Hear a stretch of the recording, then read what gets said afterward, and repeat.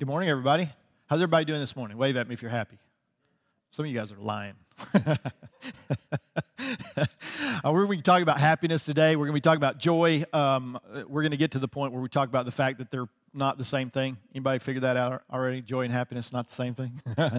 So before I get started, I just want to say thank you. If you're new here, we're so glad you guys are here. We've been doing a series now for a couple of weeks called The Promise. And we've been talking about these promises of Advent, who Jesus was in that first coming as a baby in the manger, and the promise that God was bringing through who Jesus was. The promise of we talked about hope and we talked about peace, and today we're going to be talking about joy. And so I don't know if you are like me, but I love everything about Christmas. I mean, except the shopping and people, and all that stuff. But everything gets made with sugar, so that's always a joy for me.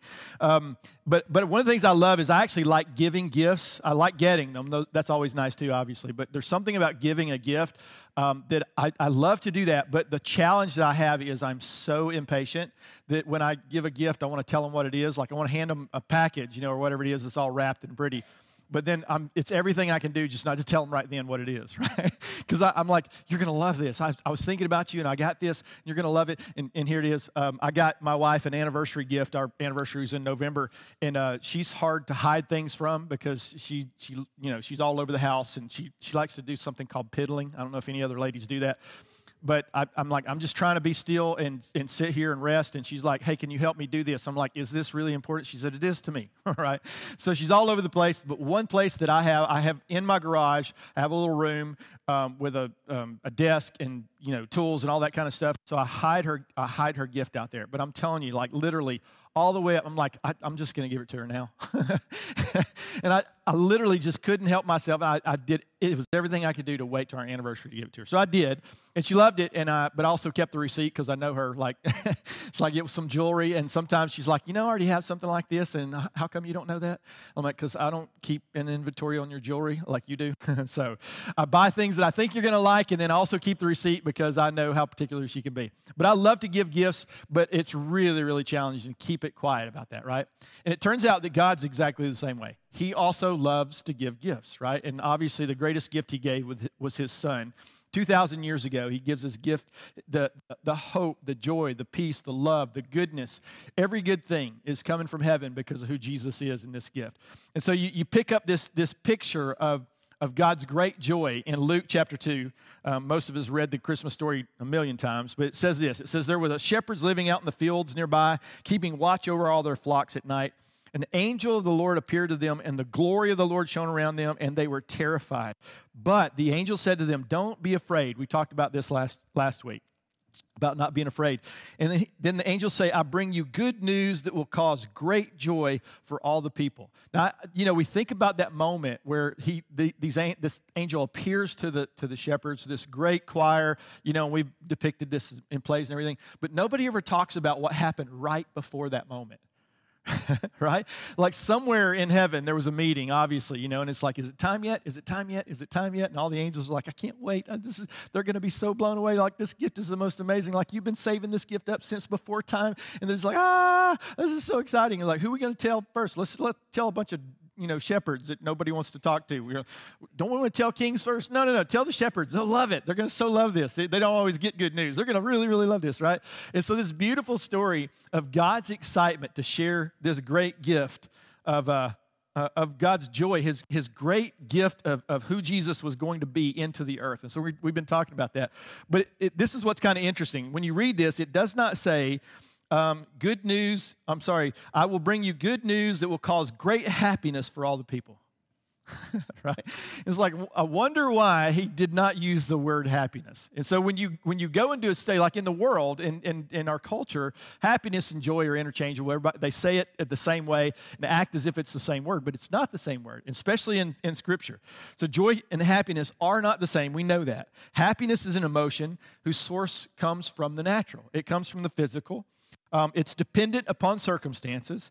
It is unstable, and subject to change at any moment. You ever notice that? Like you look forward to, I don't know if you've ever bought a new car or something like really expensive that's new, or you get a new house, and what's the phrase they always say? The new car smell wears off really quickly, so you have to get that thing and hang it from your mirror with the new car smell, right? Well, the new car smell wears off, but the new car feeling wears off even faster, right? Especially if you're in debt. So you're happy when you get it, and then it becomes just the car. Right? And the world's kind of like that, is whatever you think is going to bring you happiness, at best it's fleeting, and at worst it comes and immediately goes away. And the danger of happiness is there's an elation of joy. There's this beautiful moment, whoa, this peak, right? And then instantly it goes back into regular world or regular life, or I got to go to work on Monday or whatever it is. And all the happiness, the feeling, the emotion seems to subside. And the danger of that is it feels like you got ripped off. You're like, I was so excited about that, and then I got it, and it's awesome, but it's not as awesome as I thought it was going to be, right? And so joy is a little bit different. Joy is a quality of the Spirit whose source is supernatural. It's above natural. It's above the physical. It happens in the physical, but it's above the physical. If you've received joy, and joy is wholly dependent, biblical joy is wholly dependent on your connection with who Jesus is, who God is through Jesus, right? But if you've ever received joy, if you've walked in this joy, you recognize, first of all, it's stable. It never goes away. There's something about knowing who you are in God, knowing that the wrath, that because we've sinned, we've missed the mark, and the wrath of God abides on those who have disconnected themselves from God through their sin, right? We know this. But there's something amazing when you know you have been redeemed. You know that no matter the worst thing, the worst thing that could ever happen to you is not the last thing that's going to happen to you. Right? Because death, eventually, the Bible says death is swallowed up. We were at a funeral this week, and again, it's very, very challenging because there's not a whole lot of happiness, right? What's really interesting is we were there with some friends from here at the church, and they have a little girl, and this little girl is the epitome of joy. And sometimes you feel like, they don't know how to contain their joy. And so sometimes it's like, is that inappropriate? And it turns out that because the woman we were there for the funeral, that she was a believer, it was wholly and completely appropriate to walk in joy. Why? Because she was really, really happy. We're all sad because we miss her, and there's going to be a time, a space where we won't have her. But there's such joy in our hearts because, first of all, the moment she left here, she was instantly, the Bible says she's instantly in the presence of the Lord. And all of the challenge, all of the tears that she'd cried, she was in her 70s, all that was instantly wiped away. The Bible says no more tears, no more shame, no more guilt, no more fear, none of those things. All of those things have been wiped away. The tears have been wiped away. Why? Because what Jesus did 2,000 years ago settled it for all of us if we put our faith and our trust in Him. And there's something about knowing that confidence that no matter what life has to throw at you, you never lose the joy. It's not unstable, and it cannot be taken away by outside sources. It's a big difference between joy and happiness. Joy can lead to happiness. You can walk in more happiness if you understand joy. But happiness can never lead to joy because the physical cannot give birth to the spiritual. The natural can't give birth to the spiritual, but the spiritual can give birth to the natural. So, part of what we understand about joy, you see this in Scripture, Galatians 5:2, we see that joy is produced by the Holy Spirit. The fruit of the Spirit is love, joy, and it goes on. But joy is a fruit of having the Spirit of God inside of you, right? So you can see this actually, an example of this pictured in John 15, verse 11. It says, "These things I've spoken to you." This is Jesus talking to the disciples. And he just came through talking about the parable of the branch and the vine, right? That connected Jesus. He talks about the Father being the gardener. He's the vine and we're the branch. In other words, it's all about the connection. He's connected to the Father as the gardener, and he's the again, the vine. And then that vine sustains every branch that's connected to it.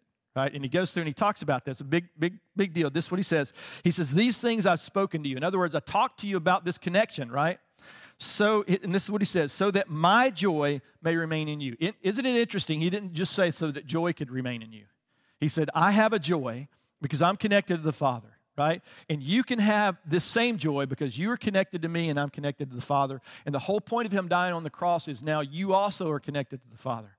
right? That the sin, the chasm that had created the sin that had created such a chasm and had caused God to turn his face away from us. Jesus came and built that bridge on the cross so that we could come back into fellowship with God forever and ever, amen, right? So he says, these things I've spoken to you that my joy may remain in you and that your joy may be full. So there's this picture of that your joy is connected to something else. You can't really have your joy unless you have his joy that leads to your joy. Does that make sense? So there's a connection there. So Jesus, again, is referring to those words, I'm the true vine and my Father is the gardener. So our relationship with Jesus is like that of a branch to a vine. It's absolutely dependent upon the vine, right? So the easy way to think of it is it's the way the sap flows from the vine into the branch and brings life to it. The life of Jesus in us, it flows into me, and because of that, the joy that is in him is now in me. And it's supernatural. It's a fruit of something, and that's kind of the picture I'm giving, trying to make. So Charles Spurgeon, in one of his sermons, talked about this passage about being full of joy, and this is what he said. It's a little bit lengthy, but it's worth reading. He said, when a man has eaten all he can eat, you may set whatever you like before him, but he has no appetite for it. We were gone over this last week we went to Biltmore for Christmas, kind of a bucket list to see Biltmore at Christmas, and it was delightful. It was everything that they promised. It was really beautiful. It's a really big house. I don't know if you know that. It takes a long time to go through that thing. And so we were eating at some really amazing places. One of the things we budgeted for, we're going to eat some nice restaurants. And so we ate at several different places, and they would bring us stuff, and we would eat it was delightful, right? But it was so interesting that at one point they said, would you like dessert? And I said, what do you have? And they told me a list, and one of my favorites was on there, and I said, I would absolutely like dessert. And I sat there for a second, and I could see the image of key lime pie in my head, right? And I like sugar. So it was like, oh, the angels are singing, And I'm like, I'm not going to eat that. I am so not going to eat it. So in wisdom, thankfully, I said, no, I'm good. No sense in bringing it to me because no matter how amazing that is, it cannot do anything for someone who's already full. And the same thing is true about this joy. He goes on, this is what he says. He says, when a man is forgiven by God and knows that he is saved, the joy of the Lord enters his soul, and he says, you may take all other joys and do what you like with them. I have my God, my Savior, and I want no more. He goes on, he says, then ambition ceases, lust is quiet, covetousness is dead, and desires that once roamed abroad now stay at home. There's something about being full, and so often I meet believers who are not full of joy. And I wonder why, if you claim to be a Christian, why do you look like you've been baptized in vinegar? Right? All puckered up and like, good, what is going on? And some of that is the circumstances of the world. I get it. Life happens. We understand all that. But Jesus makes some promises that in his connection with this whole thing about the vine, that in this connection to him, he will be our joy. And that's really what I'm trying to say. Christ he doesn't just bring joy, he is our joy. And so there's a couple of scriptures. Let me just go after this in 1 Peter. It says, 1 Peter 1:8, though you have not seen him, talking about Christ, you love him, and even though you do not see him now, you believe in him. So they had heard, Peter's talking to people who never saw Jesus in the natural. He had seen Jesus in the natural. John had seen him. These are the first apostles, right? The first disciples of Jesus. But he's now talking to believers who never saw Jesus in the flesh. So listen to that again with that in mind. Though you have not seen him, you love him. And even though you do not see him now, you believe in him and are filled with an inexpressible and glorious joy. Why? Because you believed in him. There's a lot to unpack in you have believed in him, right? It's not as simple as we think it is, but it's also, if we don't get the complexity of it, what does it actually mean to believe in? He's invisible. God, I can't see him, right? And Jesus talked to that whole picture about the Holy Spirit. He says the Holy Spirit is just like the wind. We all get this. He's like, you see things moving around, and you say the wind did that. Did you see the wind? No. But you know and you understand what wind does, and even though it's invisible, you see its fruit, you see the results of it. And the same thing is true of joy. If your heart is full of Jesus, if you are connected to Jesus, there is a joy inexpressible, the Bible says. It's so deep that it's not dependent on the circumstances around you. And one way you can tell whether you really are walking in this is your joy dependent on circumstances? And if it is, you do not have joy, you had happiness. And it will come and it will go. But you can have joy. Romans 15:13 says, may the God of hope fill you with all joy. Right? So this is his prayer, that God would fill you with all hope. And then he talks about how he does that. He says, fill you with all joy and peace. How? As you trust in him, so that you may overflow with the hope by the power of the Holy Spirit. So he's coming back to that picture of that joy is a fruit of God's Spirit residing inside of you. Your connection to Jesus, who he is, all those things, what he did for you on the cross, but having a personal relationship with Jesus. And we hear that all the time, and those phrases in church get so worn out that they stop having real meaning. So I asked Jesus into my heart, what does that mean? I have no idea. I do this all the time when someone says that. They'll go, hey, man, I got saved. I'm like, well, so what does that mean? I don't know. So it goes back to part of the problem in the modern church is we say and do things that are cultural but not necessarily biblical, right? So we give an altar call, you come up, and I tell you to say this prayer after me, and you say it. Now, I don't know you, and maybe you said that prayer because you actually understand who Jesus is, what he did on the cross, understand the depth of the brokenness of your own sin and how disconnected you are from God. Maybe you understand that, maybe you don't. But if you pray that prayer without understanding the prayer that you prayed, you did not pray that prayer. Does that make sense?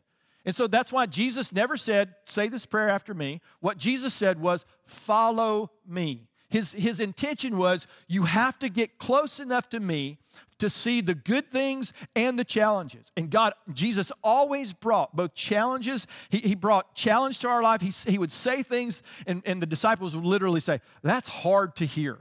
He's like, you ain't seen nothing yet. Hang around a little bit longer, and you're going to hear some hard stuff. But with that comes the beauty of who he is and what he brings into our life, right? But so often we say we pray a prayer and we don't know what we're praying. And it's helpful if you're going to pray that prayer to understand what it is that you're praying. So this is what Romans says. May the God of hope fill you with all joy and peace. You want joy and peace? You can have it, right? It's free. It's not automatic, but it is free. Someone paid for you. So it's not that there wasn't a price. It's just that you didn't have to pay it. He says, you want to be filled with joy? Here's how you do it. You have to trust in him. It doesn't come automatically, but it's available. But you have to do something, and you have to trust. It says, so that you may overflow with hope. What does that mean? That means and we talked about hope in one of the last messages, about what it looks like to have a hope that comes from God, that's not also dependent on the circumstances, right? So the Bible says the greatest enemy is death. And Jesus has already beaten that enemy as well. But one day, all of his enemies are going to be made his footstool, and even death is going to be no more. And that we don't understand that because we can't wrap our heads around it because we live in the finite and we live in the natural, and God is supernatural, which means above nature. Right? We live in time, and he lives outside of time. Time is inside of him. We live and breathe and have our being inside of God, right? So there's something that we're not going to wrap our heads around it completely. It's kind of like a chihuahua chasing a bus. What do you do when you catch it? Right? So maybe you're not going to understand God in this world completely. You're not. So if you could understand God completely, then God is not God, you are. Right? Just common sense. But you can apprehend him. And that's what Jesus said. Come and apprehend me. Come and follow me. Bring yourself close enough to see who I really am and make a decision about what you want to do about that, right? He says that if you do this, you're not going to have just fullness of joy, but it's literally going to overflow in hope. There's going to be something that no enemy can take away from you. No circumstance, no situation in this world, not losing your job, not losing your spouse, not losing a kid, nothing can separate you from God. That's what Scripture is saying. So here's the thing that some of us miss. My next point is, and that's this, that we are God's joy. He is ours. He is our joy. But we forget that we are God's joy. Anybody ever heard that before? It always turns into something you have to do for God, which actually is not the gospel at all. The gospel is God did something for you. Would you like to know that? It's good news. That's what the whole point of, Jesus coming to the earth, the whole point of the angels declaring this to the shepherds. He's like, hey man, we got some good news that's going to fill the world with joy. If they hear this good news and understand it, it's going to change them. And again, most people miss it. It's what we think. We think we have to be good for God to love us. I got to do the right thing so that God will accept me and receive me, right? I tried that. It didn't work out so well. I got a great T-shirt, but it never worked out, right? Because I tried. The thing about the law is you can't fulfill the law. That's the point of the law, is to show you can't fulfill it. Now, I just wrapped up the entire Old Testament for you. You're welcome. But Jesus did it better, right? When someone said, so what's the greatest of the laws? And he said, love God with all your heart, your mind, your soul, everything within you, right? Which you can't do, by the way, in your own strength. And then love your neighbor as yourself, which you can't do in your own strength, right? So Jesus' point was love, actually, when you understand love is the fulfillment of all the law, but you can't do it because the kind of love he was talking about was what's called agape, the Greek word for it, and it literally means unconditional, that you love unconditionally. And you can't do that in your own strength. You just can't. And matter of fact, you can't even love yourself, right? Which is the point that we miss in that passage Jesus gave about how do you love your neighbor. And you can't love your neighbor if you don't love God, and you can't love your neighbor if you don't love God and then love yourself. Because if you don't understand who God is, you will never see yourself accurately. You all see yourself, you will be wrong in one way or the other. You'll think you're way better than you are, right? Anybody know those people? Like, I'm amazing. Let me tell you about how amazing I am, right? It's like, would you please not? I don't want to hear it one more time. Or you can never live up to the standard. I can't do it. I may as well just give up. And both of those are the wrong way to think. As a matter of fact, Jesus told a parable about two sons that were lost. We think it was one lost son that went away and spent all of his inheritance, or he thought all of his inheritance, on riotous living. He did what he thought he was going to do, ended up with no friends, living in a pigsty, right? That was me in my 20s. So the other one, though, is another son who was just as lost, but he was on the father's property. He was at church all the time. He was in ministry. He was doing the work of the father and never knew the Father. Go read the story. It's powerful. It's one of the most powerful scriptures that you can get. Why? Because it paints a picture of two people, one who can never do, they think, I've ruined it, I've screwed up, I've spent all the inheritance, God won't love me, and the Bible says he came to himself and he decided, I'll go home, right? I'll go home, and at best case scenario, I will be like a hired servant. My Father will never look at me like a son again because I've royally screwed it up. Some of you guys, that's what you feel this morning. If you knew what I did, if you knew what I did, you wouldn't be listening to me preach right now. You're like, I don't know if that's redeemable, Dave, right?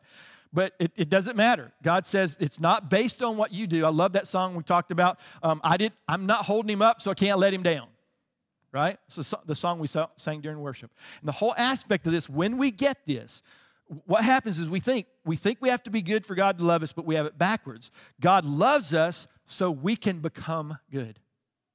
See, there's something about when you see who Jesus really is and what he did on the cross on your behalf, then you ask the question, what kind of love is this? And that's the right question. There were two guys on the cross. There's always two guys. You ever notice that? There was one guy on the cross was yelling at Jesus to make my life better. Everything was about him. If you were really who you said you were, you would get us down here so I can go do the things I was doing already that put me on the cross in the first place. That's literally what he was saying.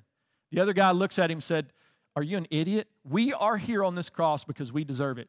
That is sober-mindedness. He was accurate about it.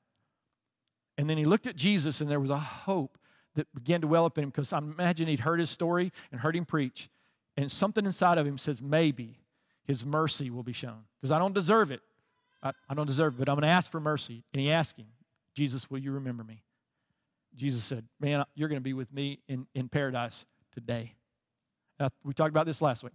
Never went to a Bible study, never went to church, never went to seminary, never gave money, never did any of those things. Why? But he followed Jesus enough, just enough to know who he was and what he'd done for him. And because of that, he was saved. I imagine the last few moments of that guy's life, even though he was on a cross, maybe wasn't full of happiness. I'm guessing it wasn't. But I'll bet it was full of joy. It's powerful, right? Romans 5 says this, "Now most people would not be willing to die for an upright person, though someone might perhaps be willing to die for a person who is especially good. But God showed his great love for us by sending Christ to die for us while we were still sinners." We forget that part.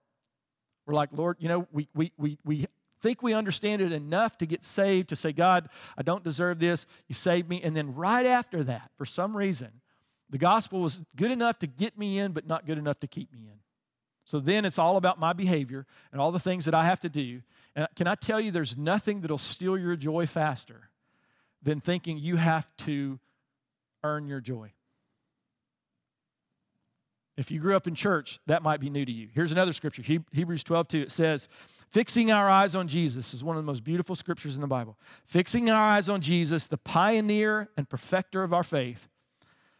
For the joy set before him, he endured the cross, scorning its shame, and sat down at the right hand of the throne of God." Think about that for a second. It says we fix our eyes on Jesus. Why? Why do we look to Jesus? Because there was a joy that was said, his joy. Why would he be willing to go to a cross? Here's another thought that's just a sidelight, but might be helpful. If you think there's any other way to God than through Christ, you're wrong. And the reason, there's a bunch of reasons why. One is Scripture says that that's true, but you have a lot of world religions saying, hey, here's another way, here's another way. And we all want to be compliant, and we all want to be nice, and we all want to be woke and go, well, I don't want to offend the guy, because millions of people believe that. I don't know if you know this, but millions of people believe that you had to bleed your arm out from the demons to get sickness out of you, and some guy figured out that that wasn't true, right? Nobody's ever going to fly. Remember that big lie? Right? Until somebody did. And then one of my favorites is some guy at IBM said, computers are never going to be for the common person. They're always going to be for big corporations. And some guy said, what if we just built one in a garage and sell them to every Tom, Dick, and Harry and see what happens? I got it. It's right down there. I've got a computer right there, right? Everybody. And I remember my math teacher said, you better learn how to do math because it's not like you're going to have a calculator with you all the time. I just want to write her and tell her, right? You lied to me, right? You thought you were an authority, and you lied to me. So here's the thing. Jesus came, and this is what it says. There was something on the other side of the challenges that he had in life. This is another reason why we understand when Jesus, listen to what it is. He said, scorning its shame. In other words, he said, the cross was the most shameful way for someone to die. We forget this, but the Bible tells us a story that when Jesus was hung on the cross, you never see this, by the way, in pictures because people wanted to cover his shame, right? And rightfully so, I understand that. But every picture you ever see of Jesus on the cross, he has something across the front of him, doesn't he? But that's not how he was crucified. He was crucified, Scripture says, naked. Why? Because they wanted to maximize the shame of a criminal's death. It was designed to be visible and on display as a warning to anyone else who would do wrong things. And the Bible says, he said he scorned the shame. In other words, he said, I don't care about the shame. I will endure the pain, the brokenness. I'll endure it all. I'll endure the shame. Why? Because on the other side of the cross, there was something that brought him great joy. I wonder what that was. There's a clue, right? He endured the cross, scorning its shame, and then he sat down at the right hand of the throne of God. Why? Because it was finished. Remember, he said that on the cross. Everything about my life, my existence, who I am and who I was going to be, the Bible says a lamb slain before the foundations of time. The promises of all the prophets, all of Scripture, the glorious moment. This was 33 years earlier when the shepherds heard this glorious announcement. There's going to be a message that's coming that's going to bring joy to the whole world, right? And now he's finalizing that message. He'd been talking about it for 3 years, and now he's finalizing that message. He says, everything I said about you coming to me and what that was going to mean, what blessedness looks like, right? What all that looks like, that you are going to be able to come back into relationship with the Father because of what I'm doing. He did that on the cross, and he said, it is finished.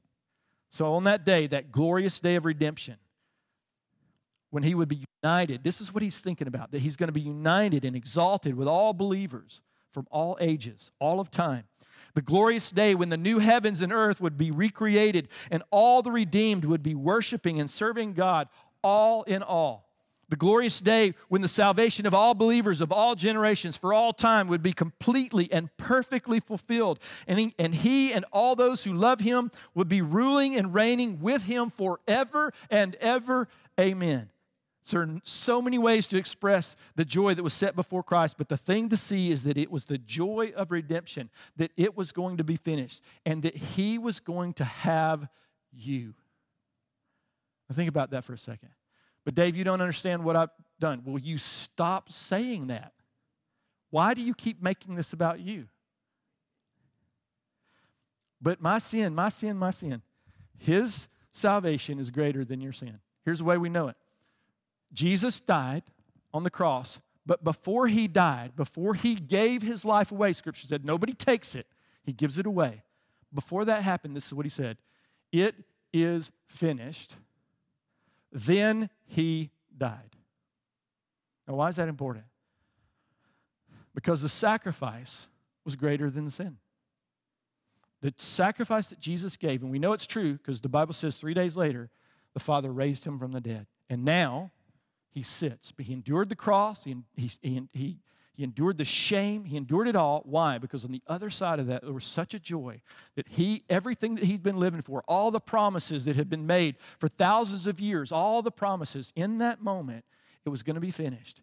And it was. It was finished. He had paid the price. The Bible says in that moment, over in Jerusalem, symbology, the curtain that separates the Holy of Holies from everybody else was torn from top to bottom, not bottom to top, signifying that no man was ever going to open the curtain to God through religion or any other way. It was going to come because Jesus said, I will pay the price to open the curtain and bring fellowship to people with God. And so because of what Jesus did on that cross on your behalf, you have access to all of your inheritance as a son or a daughter of the Father. It's yours. You can walk in it or not walk in it. That's your choice. You can learn about him or not learn about him. You can follow Jesus or not follow him. But if you have understood this and you have placed your trust in him, that you're not finding some way to try to save yourself, which is what every other religion in the world does. Some way you can save yourself. Christianity is the only religion that has a Savior. It's the only one. So either he can save you or you can try to save yourself. Either he can give you a gift of righteousness or you can have self-righteousness. But you can't have both, right? The joy set before him. So this one we all know, but this is in the New Living Translation, John 3:16. For this is how God loved the world. I love this version. This is how God loved the world. He gave his one and only Son. Why? So that everyone who believes in him will not perish, but have eternal life. So what does that mean? That means that God had an ambition to have you. The whole Bible is a love story about you. And the only way you screw it up is to make it about you. You want to get in a relationship like, I want to be in a relationship with somebody amazing. Then don't make it about you. You know, my wife, our relationship works not because I'm a perfect husband or my wife is a perfect wife, but she's much better at marriage than I am. I promise you that, right? But you know what works is because God did something inside of our heart 30-something years ago that said, selfishness will destroy this relationship. You want to be self-centered, you're going to be self-centered and alone. And so God comes and says, hey, I want to bless you. I love you so much that I have created all of this. This whole story is all about you. Everything on the cross, if there was nobody else in the entire world, he would have died just for you, right? He makes this all about you. But if you make it all about you, then you mess with the relationship. But when you begin to discover how amazing he is and how much he loves you and how much he wants you and how much he wants to be with you, it's like, but you don't understand what I've done wrong. If you take that attitude, never get married, never come out of your house because you're going to mess it up somehow, some way. But love has the ability, the Bible says, love has the ability to overlook something, to recognize that you're not perfected yet. There will come a day when you're going to be the perfect bride to Jesus. That's true. That's what the whole end matter, the salvation issue is about. Someday, that's what it's going to look like. All the tears are wiped away, all the brokenness, you're going to be there, and you're going to be perfect. The truth is, right now, if you have put your trust in Jesus, you are heaven ready. Have you perfected everything? No. But God says, I love you so much that I will pay for your sin. I will pay for the things that are in the way so that you can see how good I am, right? And then learn to love me the way I love you. And when we first start, we're not very good at it. And what happens is when we do that, what happens is if we're not careful, we get distracted and we begin to lose our joy. So let me just finish with this. If you're a believer this morning, if you've placed your trust in Jesus, and maybe you feel like I've lost touch with the joy that's in my life, let me ask you a couple of questions. Have you lost touch with God? Have you done something in your past and the enemy's convinced you that because of that you can't come before the Lord? You've ruined it now. You know, it's the one thing, it's too much. You can't do it. The Scripture says, when do you come before the throne room of grace for help in time of need? When you're in need, right?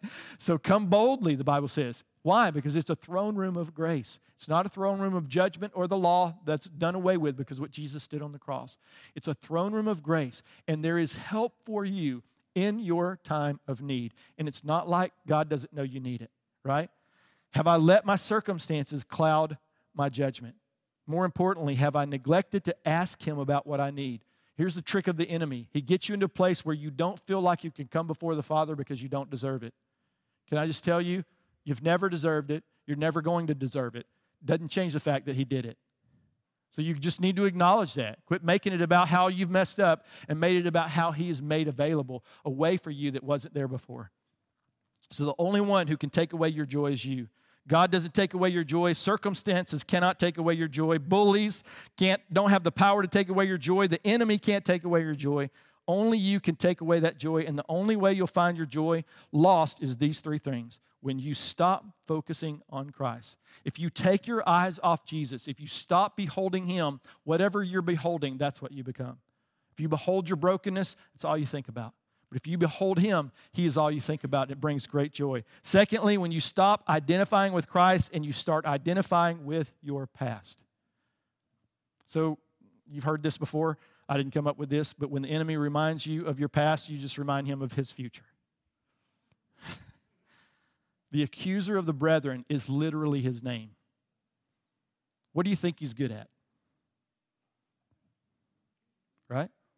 So if you don't understand your identity in Christ and you think you have to keep doing something to deserve His love, you do not understand your identity with Christ, and it makes you an easy prey for the enemy. The Bible says the enemy walks around like a roaring lion. He isn't one, but like one doing what? Looking for someone he can devour.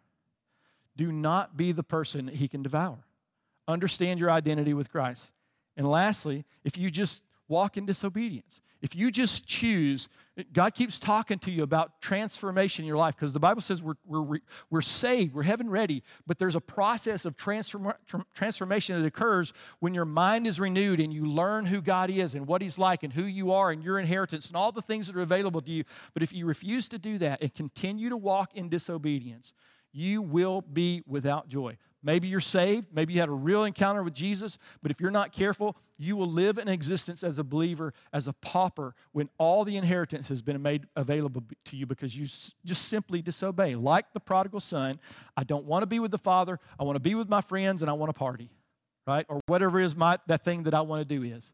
Whatever that looks like. Somewhere in that moment, when everything began to fall apart, the son had some recognition that how good his father was, that he could at least come back to him. Can I tell you, he had no idea just how good that earthly father was. Because the Bible said when he was afar off, he ran to him, wrapped his arms around him, gave him all of his inheritance back, and threw a big party, right? So here's the thing about all three of those things. Every one of them that can steal your joy, all of those things happen based on decisions you make. It's never God saying, I'm going to withhold your joy because you did this or did that. Never. It always comes, I made a decision to not focus and not stay connected with God. I made a decision to not believe my identity about who He said I am, or I made a decision to just be disobedient. So lastly, what if you don't know the Lord? What if you've never known this joy ever before? Real joy, biblical joy, only comes when we trust in Christ. 2,000 years ago, joy was born into the earth. There's a message of, here's what's available to you. Will you receive it? And let me just say it, the easiest way I can say it is you will not find what you're not looking for. We read a passage this last week about Simeon, and right after that was another prophet, the Bible said, named Anna. It's in Luke 2 again. It says, Simeon, who was righteous and devout, he was waiting for something, for the consolation of Israel.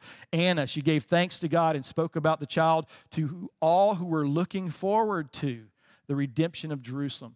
These guys saw Jesus. Why? Because they were looking for something. You ever heard the passage, looking for love in all the wrong places? It's a line from a song. So often we're looking for joy in all the wrong places. We're saying, if I could just get married, if I could just be in a relationship, boy, I would have joy. Yes, you will, and you also have pain. Because people aren't perfect, right? Well, if I had enough money, well, how much is enough? Right? Literally, probably everybody in this room, almost, maybe 90% of us, are in the 1% in the whole world. But that's not how we think about ourselves, is it? We think about that guy I was talking about before, Bill Gates, and like, if you just spread the wealth around, we'd all be happy. Bill Gates ain't happy. Right? Maybe he's happy, but he doesn't have joy. I remember this captured my heart when I saw this. I love Tiger Woods. I watched him, start out, and that's the only time I ever really followed golf, played for a while. He's the guy I love to watch, right? And I remember when he goes off the rails, he marries this beautiful model. She's amazing. She has a twin sister, which is super awkward, but whatever. It's like the two of them won the lottery at the same time in beauty. I'm like, that's not fair, right? But he marries one of these girls and supposedly has a great life. And then next thing you know, he's gambling, and then he drives off and has a big wreck, and they find out that his life has tanked in a huge way, right? And I remember thinking, that guy has more money than he could ever spend in a lifetime. He has access to the most beautiful women in the world. He's physically, everything good that can happen to a person has happened to that person. He worked hard. He's got an incredible work ethic, all those things. And I look at, and none of those things could bring that man joy. So I want to challenge you this morning. You're not going to find what you're not looking for. If you think joy comes from the things that will fill you up, you're never going to be full enough. The only thing that can fill you up is the thing, is God who made you with that empty place that's inside you can only be filled by Him. It was designed to be. So you have to make a choice. What are you going to do with who Jesus is and what He said? So as we close, I just want to give you the good news, because it's what the Bible says in Luke. They came and they gave good news that would bring great joy. And then I'm going to pray for us. The good news is that the one and only God, who is holy, made us in His image, and He wants us to know Him. But we've sinned and we've cut ourselves off from Him. In His great love, God became man in Jesus, lived a perfect life, and died on the cross, fulfilling the law Himself and taking on Himself all of the punishment for the sins of all of those who would ever turn and trust in Him. He rose again from the dead, showing that God accepted Christ's sacrifice and that God's wrath against us had been exhausted. Let me say it this way. If you think God is still angry with you, then that means He did not expend all of His wrath on Jesus on the cross. But the truth is, the Bible declares it, that all of His wrath was satisfied on Jesus on the cross. He took it all on our behalf. You know what that means? That means none of God's anger is left for you. But some of us are living as if it still is. Finally, he goes on. He rose again from the dead, showing that God accepted His sacrifice and that His wrath against us had been fully exhausted. He now calls us to repent of our sins and to trust in Christ alone for forgiveness. And if we do that, then we are born again into a new life, and the Bible says we can have eternal life here. Not in heaven, but here. Eternal life just means that you are again full of life, connected to the Father. And Jesus said, I came to bring life and life more abundantly. And then can I tell you this? If you are not living the abundant life, it's probably because you don't know joy. You had some happiness. You have lots of ups and downs. And if you're not careful, everything that you're going after is fleeting because you're trying to find it in a place it doesn't exist. So I want to challenge you this morning. If you want real joy, the only place to find it is in Christ. Would you stand with me? Jesus, we love you. God, we thank you so much for what you have done. Lord, that you said for the joy that's set before you, that you would endure the cross, you would scorn the shame, Lord, and then you sit down at the right hand of God. Lord, everything has been finished. Everything that we need Your word says everything that we have that pertains to life and godliness, Lord, you've given us already in the knowledge of Jesus. And so, Lord, everything that we have need of, you have put it in yourself. Lord, it comes from you and you alone. Lord, everything else is just a specter. Everything else is just a ghost image, Lord, of what you really are. It's a shadow is the way the Bible puts it. So, Jesus, we come to you now and say, God, I want real joy. I don't want fleeting happiness. I want real joy. And, Lord, that only comes from you. Lord, would you teach us in this Advent season what it means to walk in real joy, to understand this message that would bring the whole world joy. Lord, we receive you for who you are. In your name we pray. Amen. If you have need for prayer this morning, we'd love to pray for you. Join us up here at the front with some of our leaders. If not, have a wonderful week, and we'll see you next Sunday.